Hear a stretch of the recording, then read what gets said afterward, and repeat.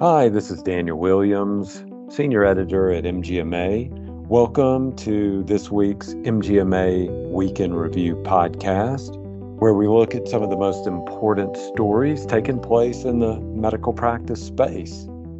So, without further ado, let's get right to it. What is happening with healthcare? This week, we look at medical groups struggle to find clinically relevant alternative payment models. A recent study found that nearly 8 in 10 medical groups say that Medicare does not offer a clinically relevant advanced APM for their specialty, despite most expressing interest in one for quality measure alignment.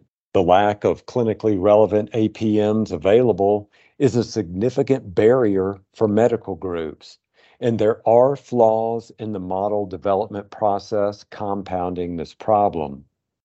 The Centers for Medicare and Medicaid Innovation Center and private sector entities through the Physician Focused Payment Model Technical Advisory Committee can develop APMs. Also, MGMA Government Affairs recently submitted testimony to the House Committee on Energy and Commerce Subcommittee on Oversight, Investigations, offering recommendations on how to improve APM development in response to the subcommittee's hearing on MACRA.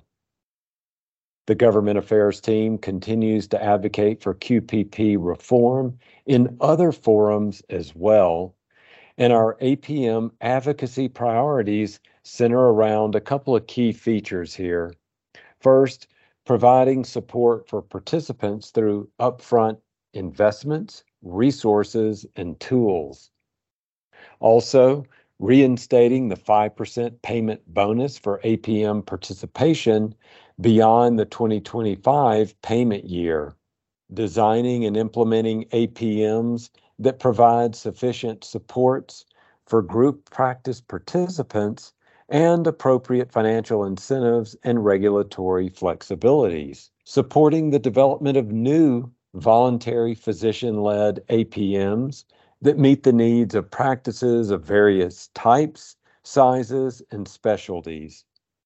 And last, ensuring that CMS has the flexibility to adjust the qualifying APM participant payment threshold to ensure the criteria to achieve QP status is not set arbitrarily high. Your contributions are vital to MGMA's ongoing work to provide great resources, education, and advocacy for medical group leaders. If you want to be part of this effort, then sign up for MGMA Stat and make your voice heard in our weekly polls. You sign up by texting STAT to 33550 or visit mgma.com/stat. Polls will be sent to your phone via text message. In other news, M&A transactions heat up to pre-pandemic levels, Kaufman Hall finds. In an article published on Healthcare Dive, transactions in Q2 were the most in a single quarter since the COVID-19 pandemic began, a sign that the M&A market is finally regaining some momentum. Hospital and health system mergers and acquisitions increased in the second quarter this year. The second quarter had 20 announced transactions, including 3 mega mergers where the seller or smaller party had revenues exceeding $1 billion. Those mega mergers included Froedtert Health and Theta Care, Kaiser and Geisinger Health's plan to launch Ricent Health, in BJC Healthcare and St. Luke's Health System.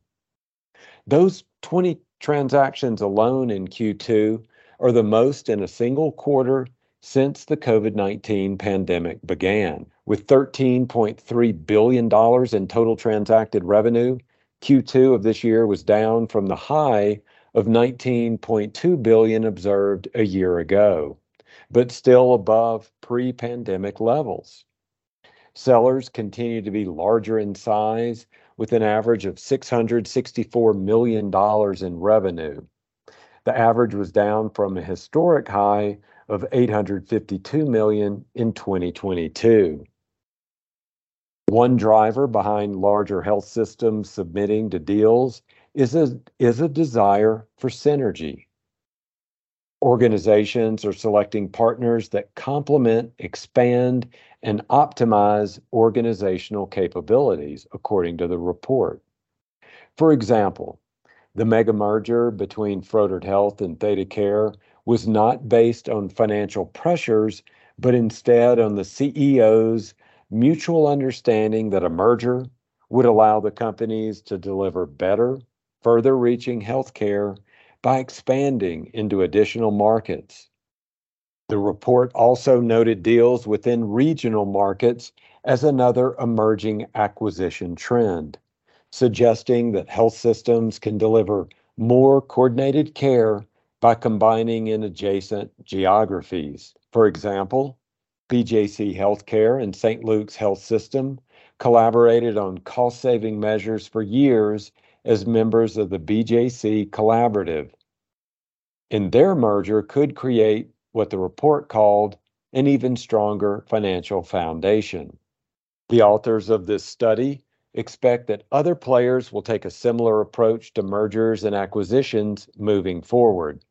As researchers wrote, we anticipate more portfolio optimization from large, multi-market health systems as they look across the geographies in which they operate and determine where scarce resources can best be deployed.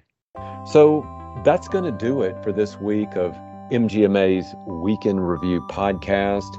Thank you again for being a listener to the MGMA Podcast Network. And just let us know. Let us know what else you want to learn out there, what else you want to hear from MGMA. Thank you so much. Have a great and safe weekend. And we'll talk to you again next week. Thanks so much.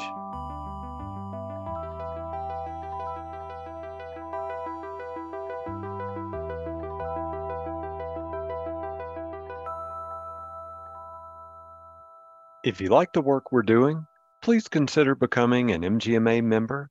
Learn more at mgma.com/membership.